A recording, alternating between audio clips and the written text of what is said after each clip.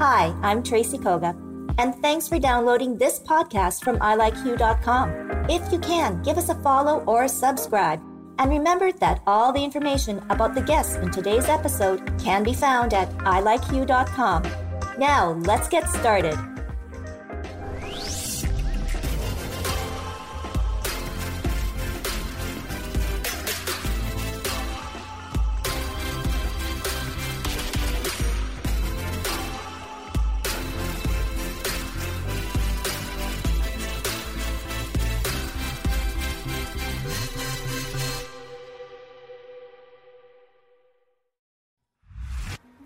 Hello, everyone. Welcome to Hugh at Home. I'm Tracy Koga.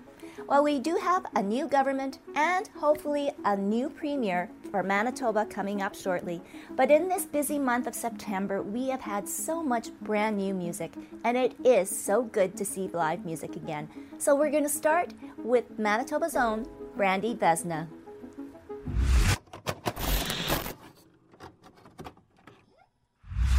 It is always great to meet another incredible singer-songwriter here in our own backyard. So welcome, Brandi, to Hugh at Home. And I have to say, we've been really lucky since, maybe halfway towards summer and into fall now. We are getting a little bit more out there and being able to connect and listen to great live music again. So what has it been like for you in this whole journey of being isolated and then now slowly coming out?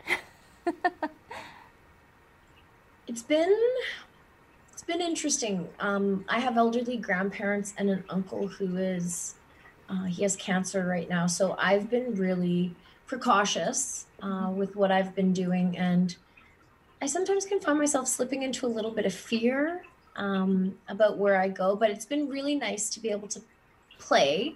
I've been able to play a few times live, which is incredible. The energy of the crowd, you can't buy and sell that. You can't bottle it. It's something different, So yeah, it's been nice to be able to play a couple live shows, but I've also been really precautious of what I've been doing so far. Oh, well, yes, no doubt. It's totally different times now that we're living in. But you do have a special event coming up, I believe, a little, debut for you, so to speak. Let's talk a little bit about that because that's super exciting. Yeah, thanks. So my first album, #Don't Settle, is releasing this Friday. It's been incredible. Like, I think about where I was at the start of the album as a person, emotionally, and coming out of a really unhealthy relationship, and where I am now. And it's like I am almost 3 years time, I'm like a completely different person. So it's really, it's humbling to see the changes that we can go through. And also to say, like, when I really started taking music serious, I had just come out of a relationship that was like all consuming at that time. And I've taken that energy and I've put it into myself and something I'm passionate about. And it's so incredible to see how things can change. Oh, that's amazing. And it does take courage and a little bit of, fortitude, right? To put your life out there, so to speak, in your music. What was the journey like for you, Brandi? And was there a turning point where you knew, okay, this is going to be good, this is what I need to do? Yeah, it was like, when I would go to sleep at night and I had this innermost feeling that I wasn't satisfied. I mean, I was grateful that I had worked hard to become an educator and I had 2 university degrees. But when I laid my head at night, I knew that I wasn't completely happy with what I had created. And I knew there was more I wanted for myself. So it took a lot of, strength and courage and support and having a really great team. And I mean, I have grandparents who I love so much who have been my greatest support system, that in those times when you think like, sometimes you think like maybe I should just go back to being a full-time teacher and close all my social media accounts and go to the bush and that's enough, That's not that. Those are just fleeting moments of like everybody has fear and questioning what they're doing, but to be able to just continue on no matter what. What was it like, the whole creating an album? You know, hashtag Don't Settle. The name says it all, I think, in your journey to get to this point. But songs that kind of resonate for you, what are they and why? Well, it's been incredible. Sorry, here's my cat, Harvest Moon. She was found under the Oh, Harvest Moon 2 years ago. aw. Um, it's been incredible to be able to, like, okay, when you first write a song, now I think of songwriting as same as like I'm an author and I've written and I blog, but it's like this beautiful thing that you can't force. And you essentially channel us, like a song channels through me, you know? So to be able to be gifted songs that, first of all, the first song that I ever wrote, my brother is a singer-songwriter as well, and I played it for him, and he was like, this is where I would put the pre-chorus, and I was like, kind of humbled, like, what? This is actually kind of good. So Oh, then bring it to a producer, like, that is the most raw part of yourself. Like, to bring a song that you've just essentially bare bones started, an idea, and to bring it to a producer and to bring a song to life with your band, like it's bringing something to life. It's incredible and it's humbling from the start to the finished product. Like, I knew when I wrote Walk Away, I started to cry right after it came through, and because I knew it was good and I knew it would help people. And it's really humbling to be able to do that, and definitely a gift. oh. And after this album release, you're going on tour.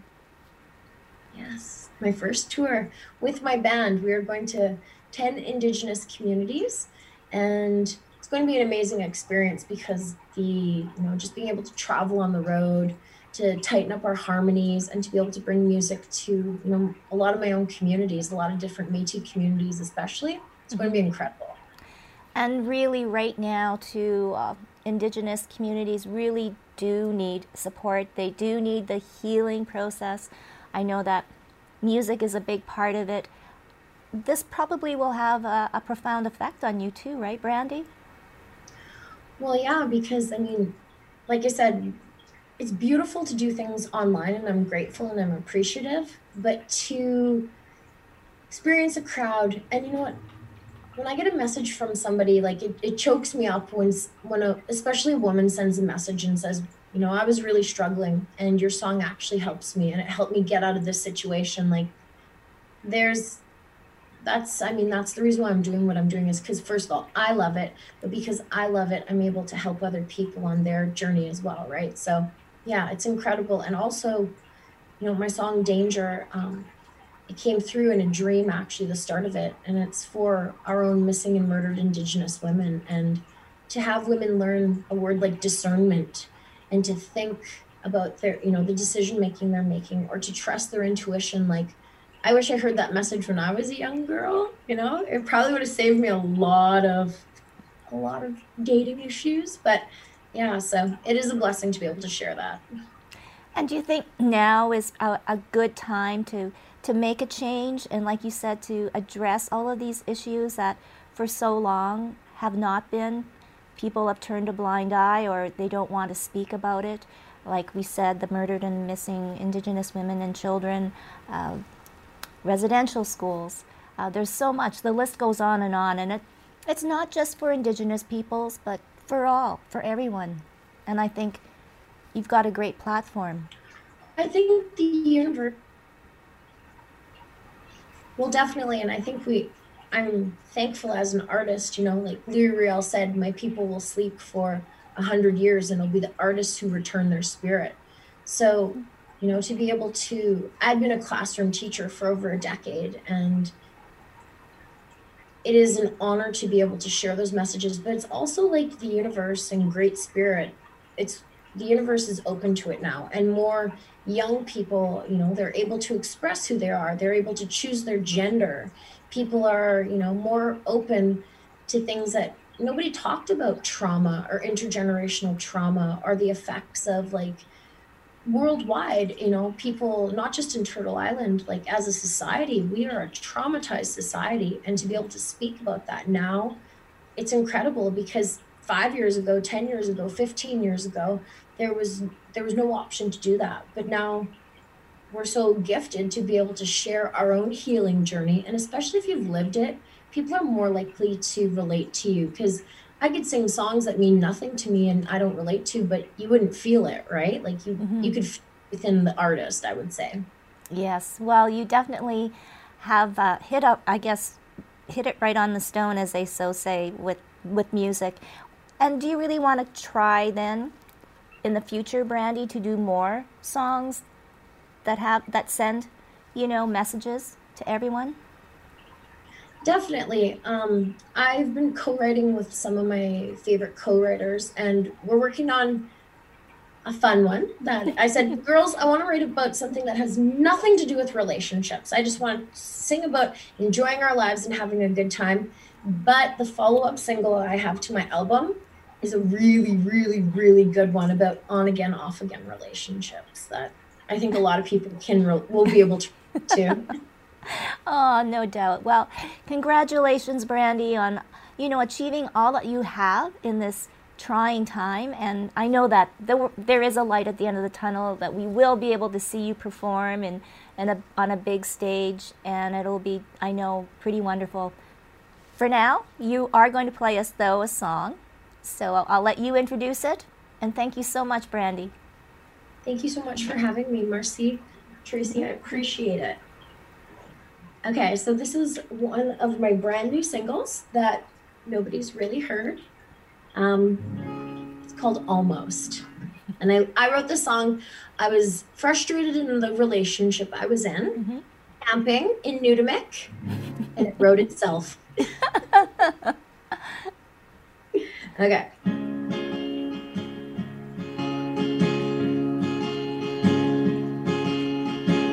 Have you ever lied to yourself, thinking he's someone else? You're trying to make it work, but you're dealing with a jerk. You're trying to make things fun, he's looking out for number one. Lying there thinking to yourself, there's gotta be someone else. Almost the right kiss, almost the right touch, almost real love. Almost the right kiss, almost the right touch, almost real love. Real love's coming for me. Real love's gonna taste so sweet. Silent treatments and ignore, bad attitudes in store. You're going nowhere fast, take your foot off the gas. Ever thought I can fix that? Haha, you can't. What you see is what you get. Is that what you accept? Almost the right kiss, almost the right touch, almost real love. Almost the right kiss, almost the right touch, almost real love. Real love's coming for me. Real love's gonna taste so sweet.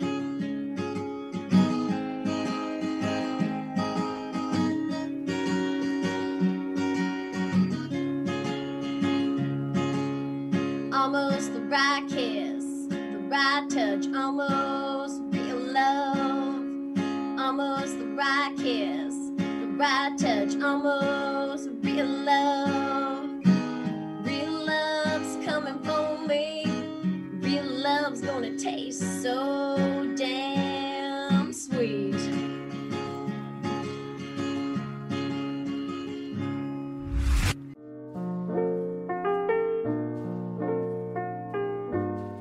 Girl, you know what's up. Ooh, say what, say what, say what. Girl, you know what's up. Ooh, say what, say what, say what. So tell me what's up. Tell me what's up. I'm begging you. I'm begging you. Girl, you know what's up. Say I'm begging you. And I'm wanting you.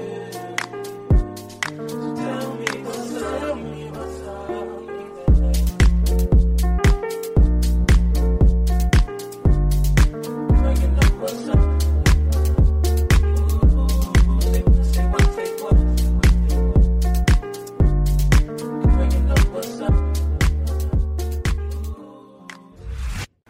Welcome back to Hugh at Home. Our Hugh crew has been very busy putting together a brand new series. It is a historical retrospective of the Japanese Canadians, especially here in Manitoba. So we start with Elsie Minamide.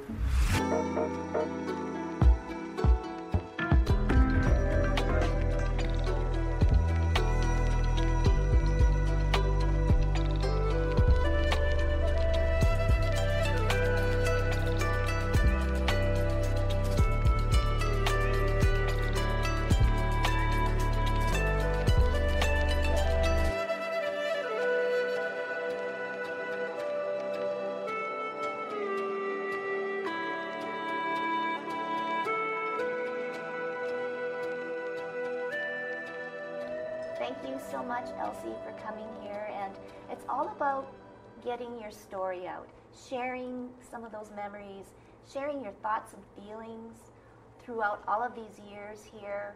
When you started growing up in Haney, BC, what was that like? Oh, it's, of course, I was very young at the time. Can I start from the beginning, from Yeah. my dad's side, like where they came from? Actually, my mother and father from Japan. My dad came first. He wanted to come to Canada to live after they got married.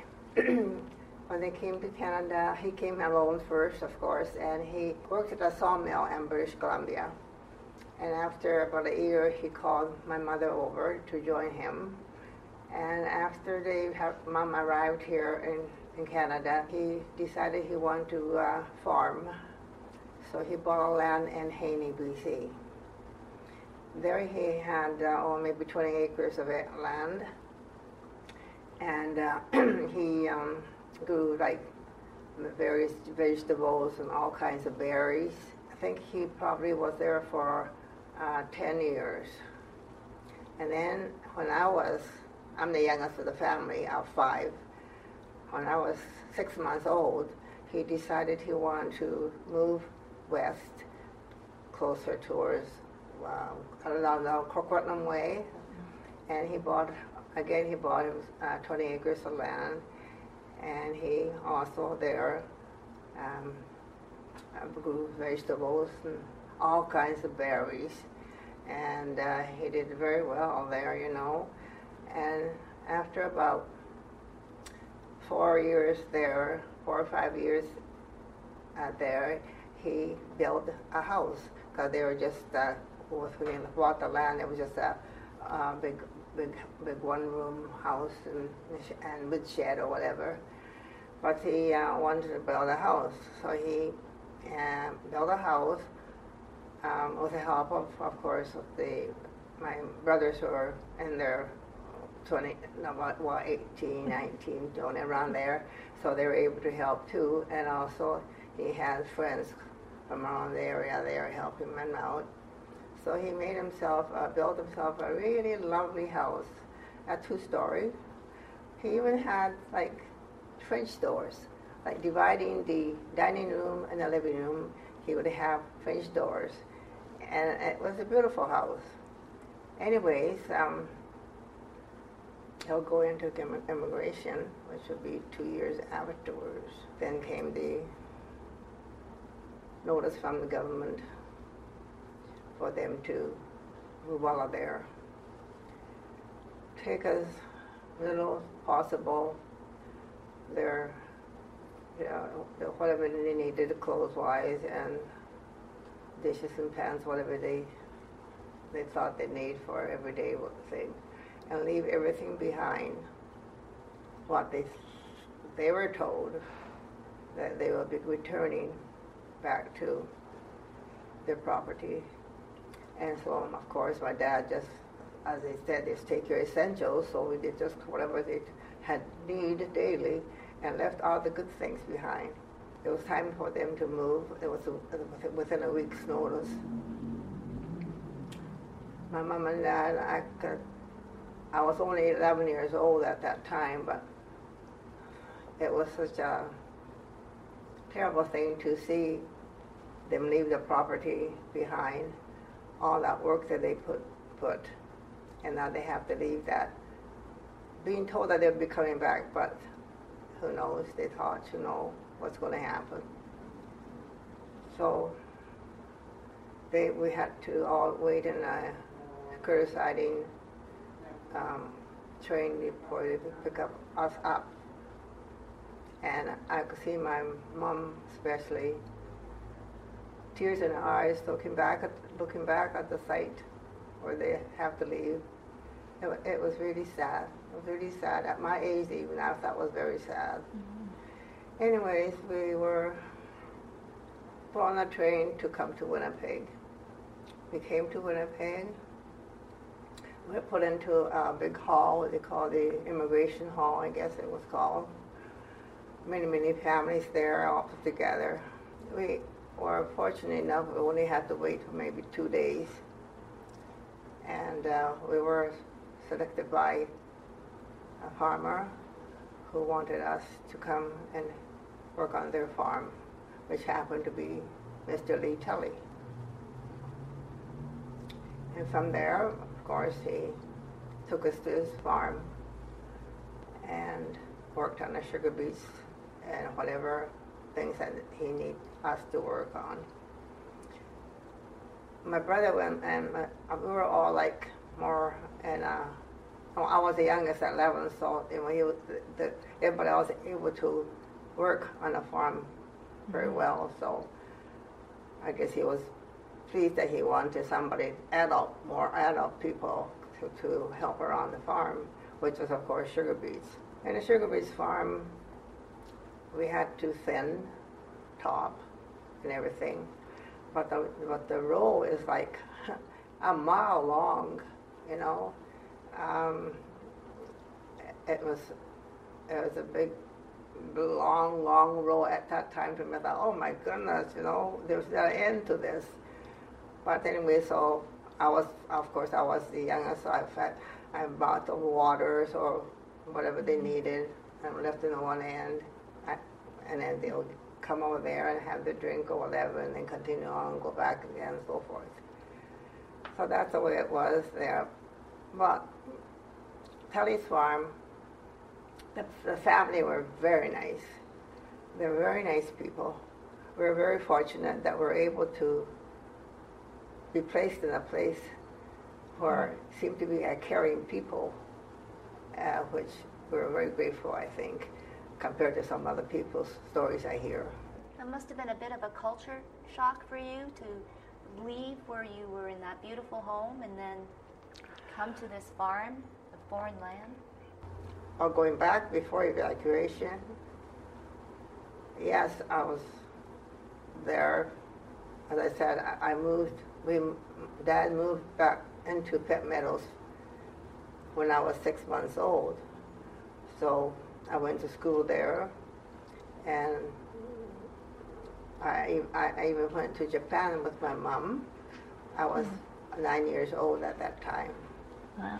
We went to Japan, and I stayed there for, I think, 2.5 months or something like that, during the spring season where the farm wasn't able to work at yet at that time.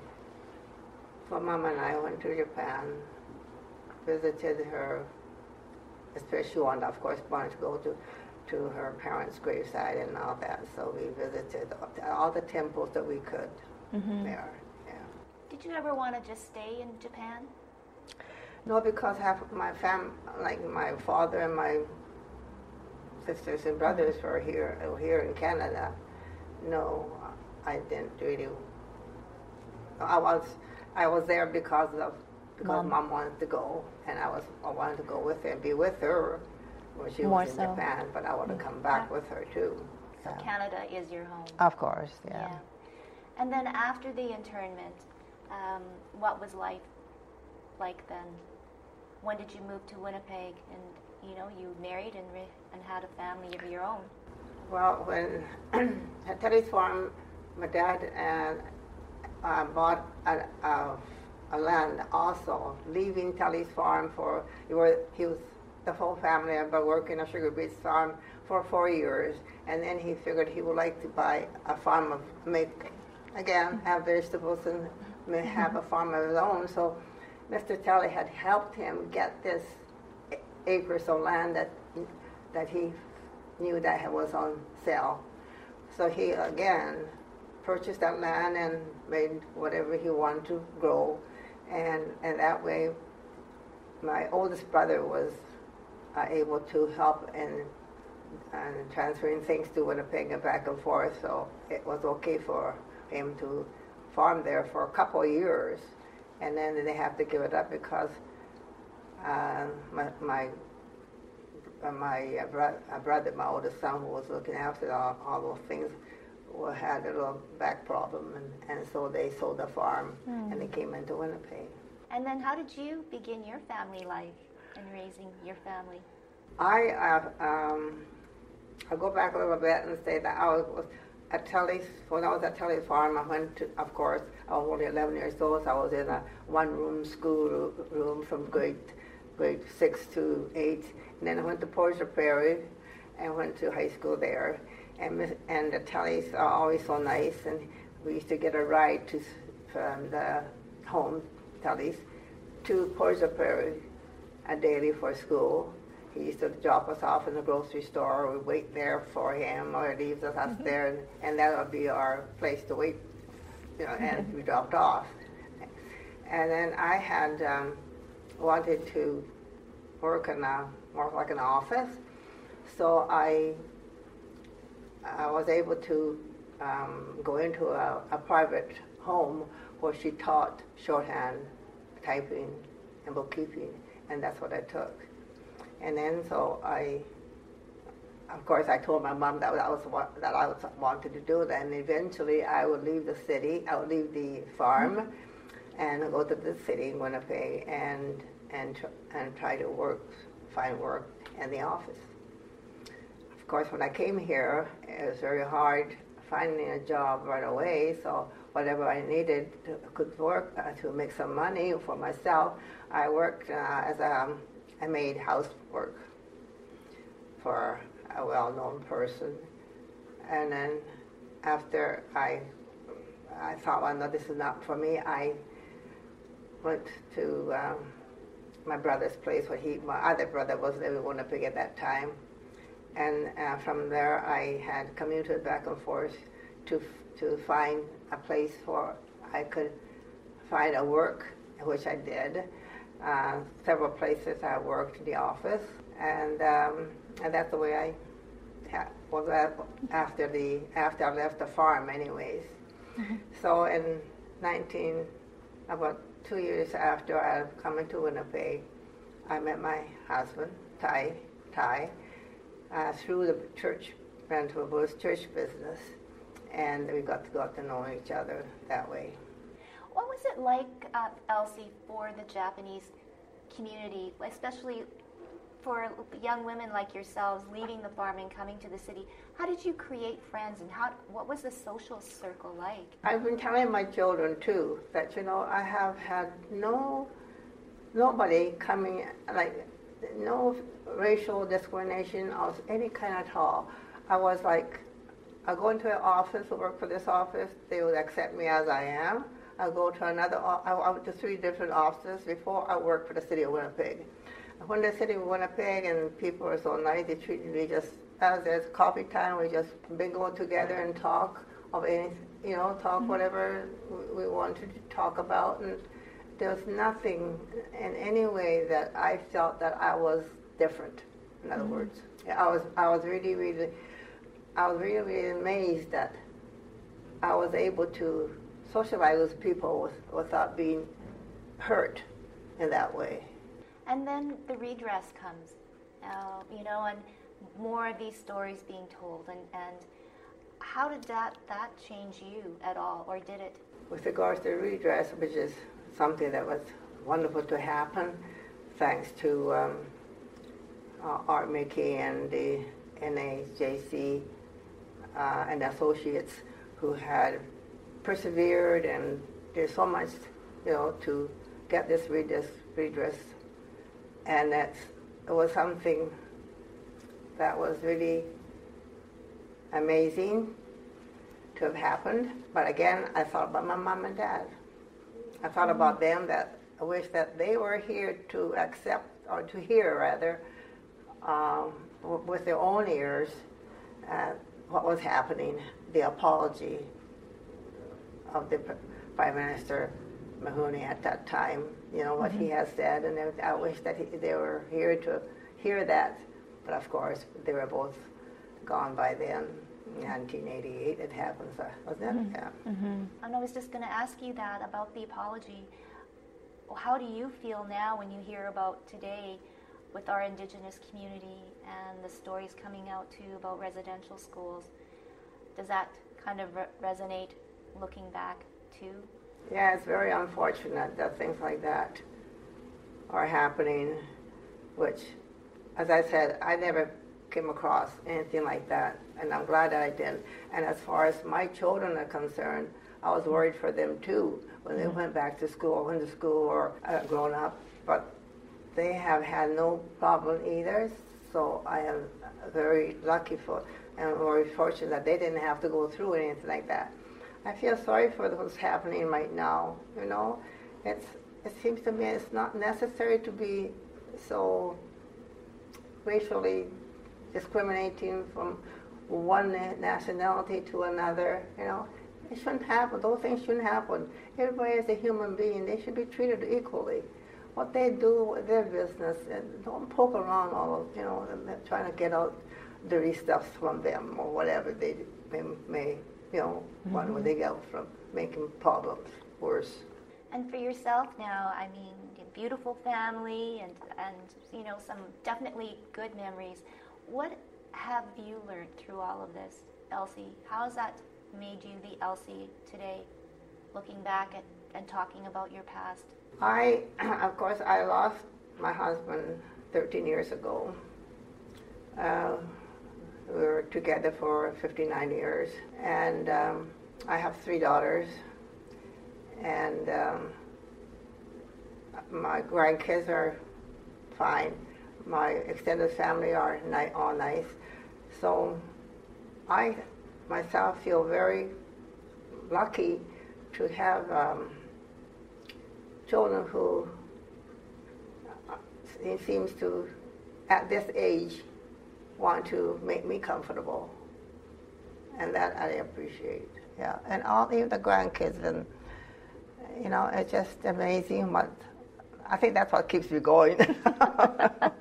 No, and I'm sure your grandchildren would love to hear this story, your story. Will you share that with them? I have told my grandsons. I have 2 grandsons. From one of my daughters, and I have, of course, extended grandsons and great-grandchildren too. And I have already, I have even written it in my computer all what's happened through my life and everything, and so I give them copies.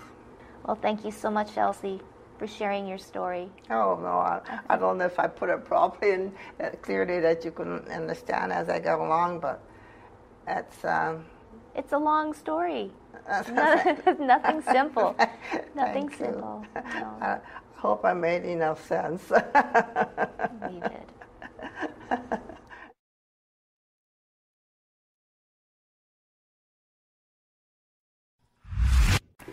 We want to give a big thank you to all of our guests on today's show and leave you with this question. Do you know your own family's history? We want to know, so send us an email to hello@ilikeyou.com, or you can message us on Facebook and Instagram at ilikeyou. But for now, stay safe and healthy, and we'll see you next time on Hugh at Home.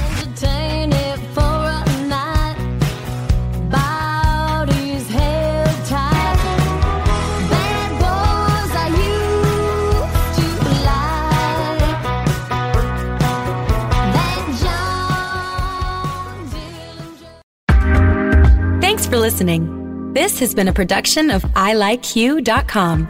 Podcast distribution from the Sound Off Media Company.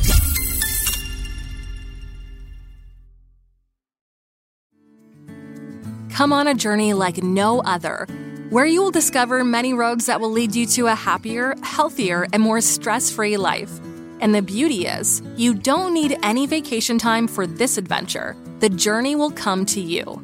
Join Avery Rich on your very own journey into yoga.